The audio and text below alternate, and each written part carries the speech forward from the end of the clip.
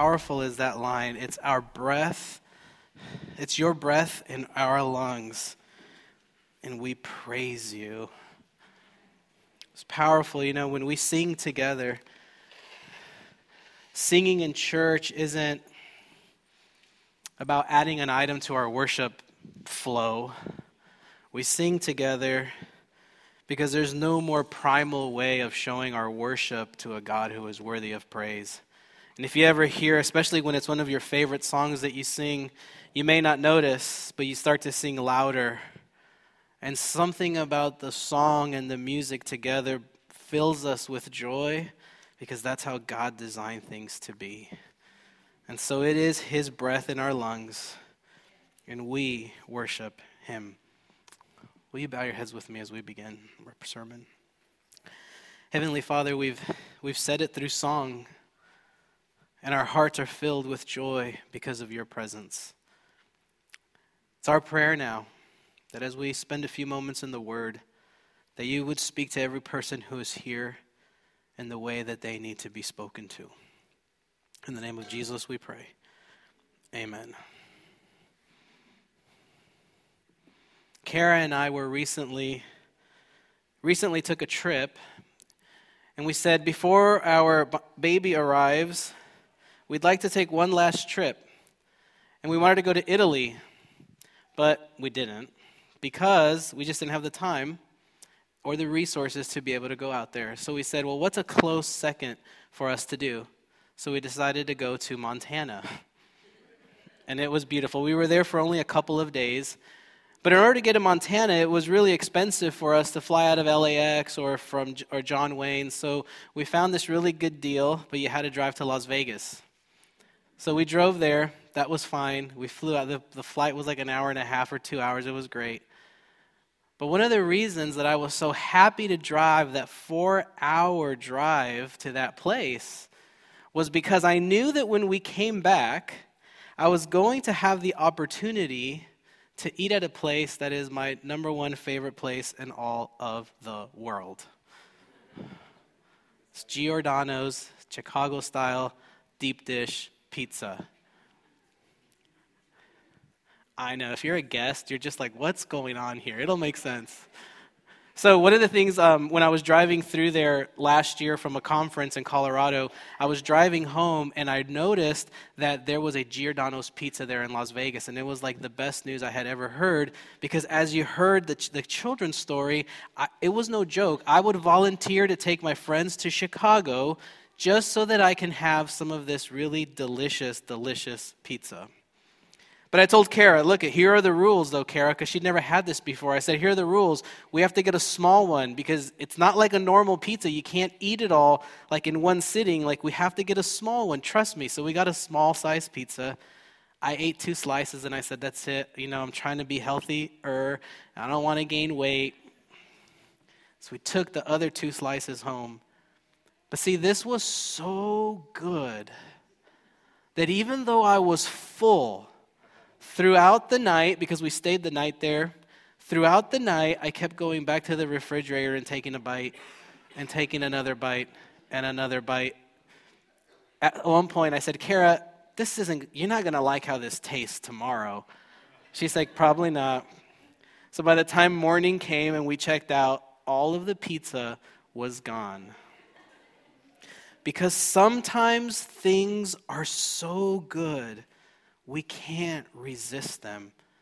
Taste is a powerful thing in our human experience. I think we're told that we have about 2,000 to 4,000 taste buds in our mouth, most of them on our tongue. And from a very young age, we develop these certain kinds of taste for things. There is something, whenever we ask these kids, what is your favorite thing to eat? It's because over time they have developed this tendency to love certain things more than other things. And here's the thing about taste buds. They can actually change over time. Let me give you an example. If you've ever tried to eat healthy, the first couple of days are pretty rough, aren't they? Like when you substitute the French fries for broccoli or carrot sticks, it's just like, it's not the same. But what happens after day 3, day 4, day 5? What starts to happen? All of a sudden, the taste buds that were craving the fried, delicious goodness of fries all of a sudden, unbeknownst to you, begins to say, man, I can't wait to sink my teeth into that broccoli. I can't wait to have those carrots. That's because the way that your body was designed is that your body can adjust and adapt to things, and it can begin to crave the better, deeper things in life. But we live in a time and in a place where we don't want to wait the 3 or 4 days for our taste buds to change, because we want instant gratification now. We want the satisfaction. We want to satisfy our taste buds right now in this moment, and we don't have 3 days for them to adjust. We don't have a week for them to adjust, and so we go for the easy, quick fix things in our lives. But what we find in Scripture is that the psalmist writes, he says, taste and see that the Lord is good, and happy are you who take refuge in him. You see, we like that first part where we always say, taste and see that the Lord is good. And we know that it's an imperative for us to learn to be more in the presence of God, to take in more of God.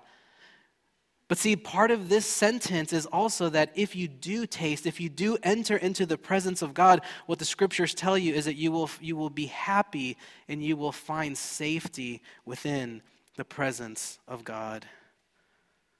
And the psalmist says, taste and see that the Lord is good. Just like we have taste buds, I believe that we have something that are called soul buds. Have you ever heard of them before? I've just made that up, but I think you understand what I mean. Right? We have in our soul this capacity to take things into our lives. Now, the Bible tells us that if the Son has set us free, you are free indeed. Which on the one level means that Jesus has set us free from the punishment and the consequence of sin. The death on the cross sets us free from that. And part of the freedom from being free from the eternal punishment of death, the second part of that verse is that you, in your freedom, in the decisions and in the choices you make, you will either be led into more freedom or you will be led into bondage. You see, that's the thing about God's grace. He creates you with the ability to make decisions on a daily basis from moment to moment. And sometimes the decisions you make in your freedom will lead you into slavery. That's what happens when we get addicted to substances. That's what happens when we get addicted to certain kinds of foods that we know aren't good for us, or we get addicted to patterns of life. But it is in this same freedom that God gives you that you can always also choose to do things that will lead you into more freedom. And so when the psalmist says to taste and see that the Lord is good, he knows that you are set before you these options to either choose Christ or to choose something or some other person. And the psalmist says, if you just taste, you will see that God is good. It's like this pizza. It's a funny, silly illustration. The reality is, I didn't know this, but they actually mail you these pizzas home if you want to. I told Kara, every birthday, every anniversary, every Valentine's Day, President's Day, Veterans Day, Memorial Day, Sabbath. But see, the psalmist knew that you are constantly being tempted one way or another. But when you finally sink your teeth into something that is so good, we generally then preach sermons about it to try to convince people about the goodness of this thing that we've just had. See, the Bible writers knew that if you just expose yourself a little bit to God, he would be irresistible to you. But you see, a lot of the times we let so many other things get in the way of us just being in the presence of God. This past week, Kara and we were the preachers for a week of prayer at Orangewood Adventist Academy. And part of what that entailed was that we had to be at school by 8:30 every single morning. Now, Kara normally is at work by 8:30, so her schedule is pretty set, but my work is at home doing Bible study and getting ready for my soul for the week. I don't have to shower or get dressed or anything like that. But this week I did. And so one of the things that I learned is it is really hard For all of you to get up in the morning, get ready. If you have kids, get your kids ready for school and then get to work because you want to keep your job. It's really hard unless you wake up really early to begin your day with that kind of sense of being in the presence of God. And I got to tell you, there was a couple of days this week, and I'll be honest, that I didn't wake up early enough to have that morning ritual with God. And I realized that without that, things just seemed a little bit off. Life was still good. I mean, we preached 3 sermons every single day for the K through 12th graders. We taught some of their classes. It was exhausting. And by the end of the day, we would come home and say, we just need a nap. Now, we didn't normally take naps, but that's how it felt. And it gave me a glimpse into the life that you all are living who are going from morning to evening working and having to do all this. And I realize that tasting God sometimes is difficult. But here's another way that you can do this, because here's what happens. One of the things that I'm thankful for is that our parents, my parents, taught us that you always want to begin the day with God. And so we weren't allowed to watch television or listen to anything unless we read our lesson first. It didn't always happen, reading our lessons, but it instilled in me this imagination of when you begin your day with God, when you taste of the presence of God, a lot of things begin to fall in place. It doesn't mean that you will avoid hardship, but it means that when difficult things happen, frustrations happen in your day, you are ready to take them on. And so there is this ancient way that the Hebrew writers would talk about the name of God, and I want to show you this. And here's what we showed the high schoolers and the kids yesterday. We asked them, how do you enter into the presence of God? And they would say what? Prayer. What else? Bible study, like reading your Bible. What else? Church. What else? Like that's kind of, like that's where they maxed out. And I said, I want to show you a new way where you can be aware of the presence of God. And this is something that Paul says. Remember the verse when Paul says to be continually in prayer? And it's really hard to be continually in prayer when you're at work, when you're at school, when you're doing all of these things. But here's what the ancient Hebrew writers that I think Paul really understood. What is the name of God in the Old Testament, or the name of the Lord? Yahweh. So in the Hebrew, Yahweh is spelled Y-A-H-W-E-H, Yahweh. And in the Hebrew, which is what the Old Testament was written in, they only had consonants. Did you know that? There were no vowels in the original text of the Old Testament. And so they would only ever write the name of the Lord, Y-H-W-H. And here's what the ancient Hebrew teachers would say. That the very letters of the name Yahweh, which are Yod, Het, Vav, Het. Do you see how there's that guttural sound? They would say that those letters of the name of the Lord are actually the sound of breath. And they would say, so every breath that you breathe, you are actually whispering the name of God. That's why that song that we sang, it says, it's your breath in our lungs. From the very beginning of time, God did what to Adam and Eve to bring life to them? He breathed into them. And so there, and you will know that our human body craves to live and craves this breath of God. And so as the ancient Hebrew writers would say, every breath that you breathe, you are in essence speaking the name of God. So when Paul says to be continually in prayer, it wasn't just to always be thinking about God, but it's to be constantly reminded that even the very breath that you have is whispering the name of God. God is present. We just aren't always aware of it. And so the next time that you're stressed out and frustrated, if you just pay attention to the fact that your body is breathing, because you don't have to remind yourself to breathe. It just does it. And so we often take for granted the fact that we're breathing. But if you just stop to notice for a moment that it is the divine breath of God who continually gives us life. And so we are confronted with the words of the psalmist who says, taste and see that the Lord is good, and you will be happy when you take refuge in his presence. You know, there's, in life we are filled with desires. And that's why he invites us to taste God, because he knows that we have all sorts of other desires. And in the Christian faith, we often say that you want to get rid of all of your fleshly desires. You want to get rid of all of these wants and desires that you want because they're bad. But here's what the Bible tells us about desire. It says, hope deferred makes the heart sick. So when you're longing for something, when you have a dream, or aspiration, or something in your life, to keep putting off that thing that you want makes the heart sick. What does the second part of the verse say? But a desire fulfilled is what? It's a tree of life.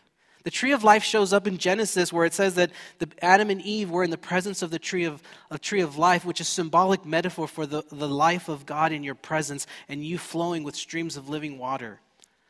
And what happens when Adam and Eve are kicked out of the Garden of Eden?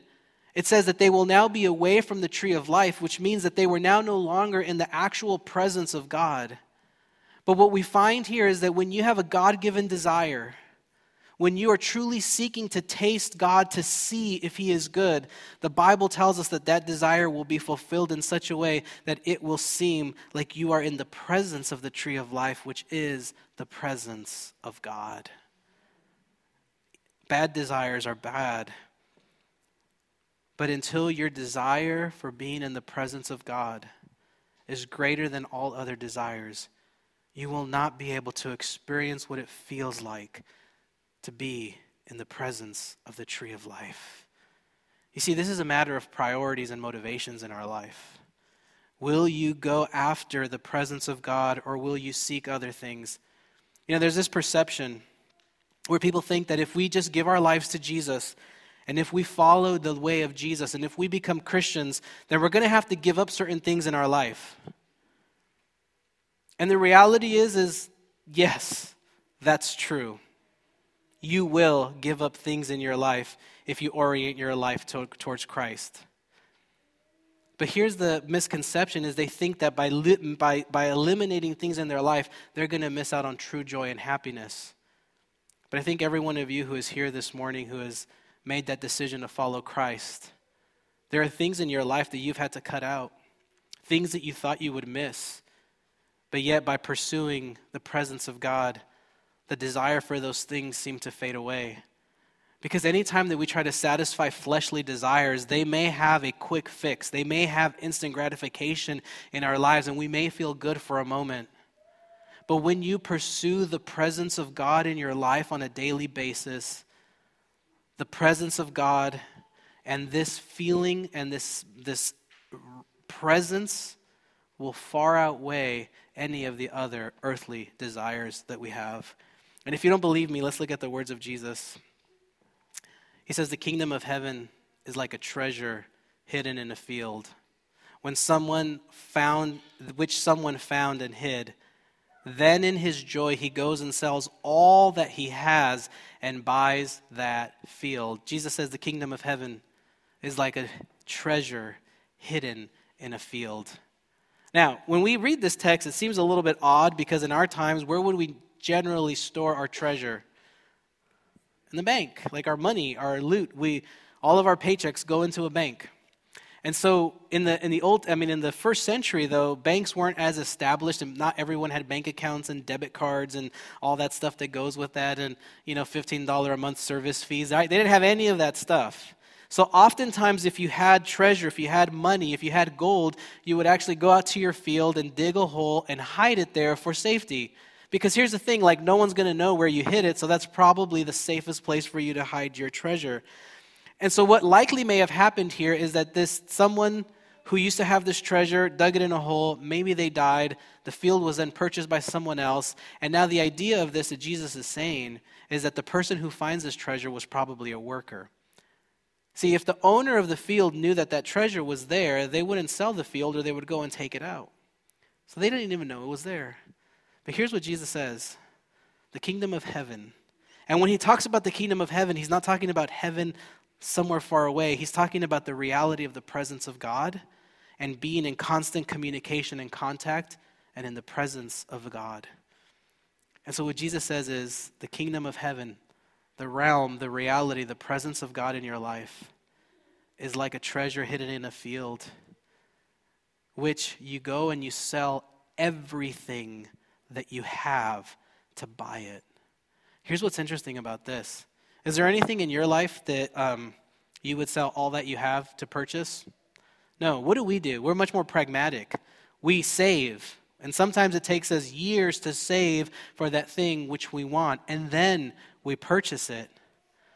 But you see, Jesus is saying that to have this relationship with God, to enter into this reality where God is present to you, is so valuable that you would sell all that you have so that you could be in the presence of God. Now, I'm not telling you to go sell everything that you have. But what I am saying is, what is your desire in life? If your desire isn't to live full tilt for a relationship with God, nothing else is going to satisfy the deepest yearning and desires of your heart. Now, we know this is not a new lesson, but this is a lesson we constantly have to be reminded of. Because if we live in a country that is like the richest country in all the world, like, yeah, we have debt and all that stuff, but we literally live in a place where everything we could possibly want or desire can be had at our fingertips. And so it's really like hard to read some of these stories of Scripture because we have so much already. But Jesus says you can have the whole world but miss out on a relationship with God. Jesus says you can have the whole world but lose your soul. And then there's this next story we want to end with, or get close to the end with. Jesus again says the kingdom of heaven is like a merchant in search of fine pearls. On finding a pearl of great value, he went and sold all that he had, and he bought it. This is all metaphor for us. You know, what is your greatest desire? What is that thing which you long for? You know, yeah, when you follow Jesus, there are going to be things that you have to chip away with in your life. There are going to be things that have to fall away. But as the psalmist says, and as the characters in Scripture tell us time and time again, that until your greatest desire is to be in the presence of God, you are going to miss out on life. And I end with the invitation to taste and see that the Lord is good. Let us pray. Heavenly Father, we need help in making you the greatest desire of our lives. Father, we want you to teach us to taste and see that you are good. And we ask that as we read Scripture and as we pray and as we notice our breath, that we would always be reminded of your presence. In the name of Jesus we pray. Amen.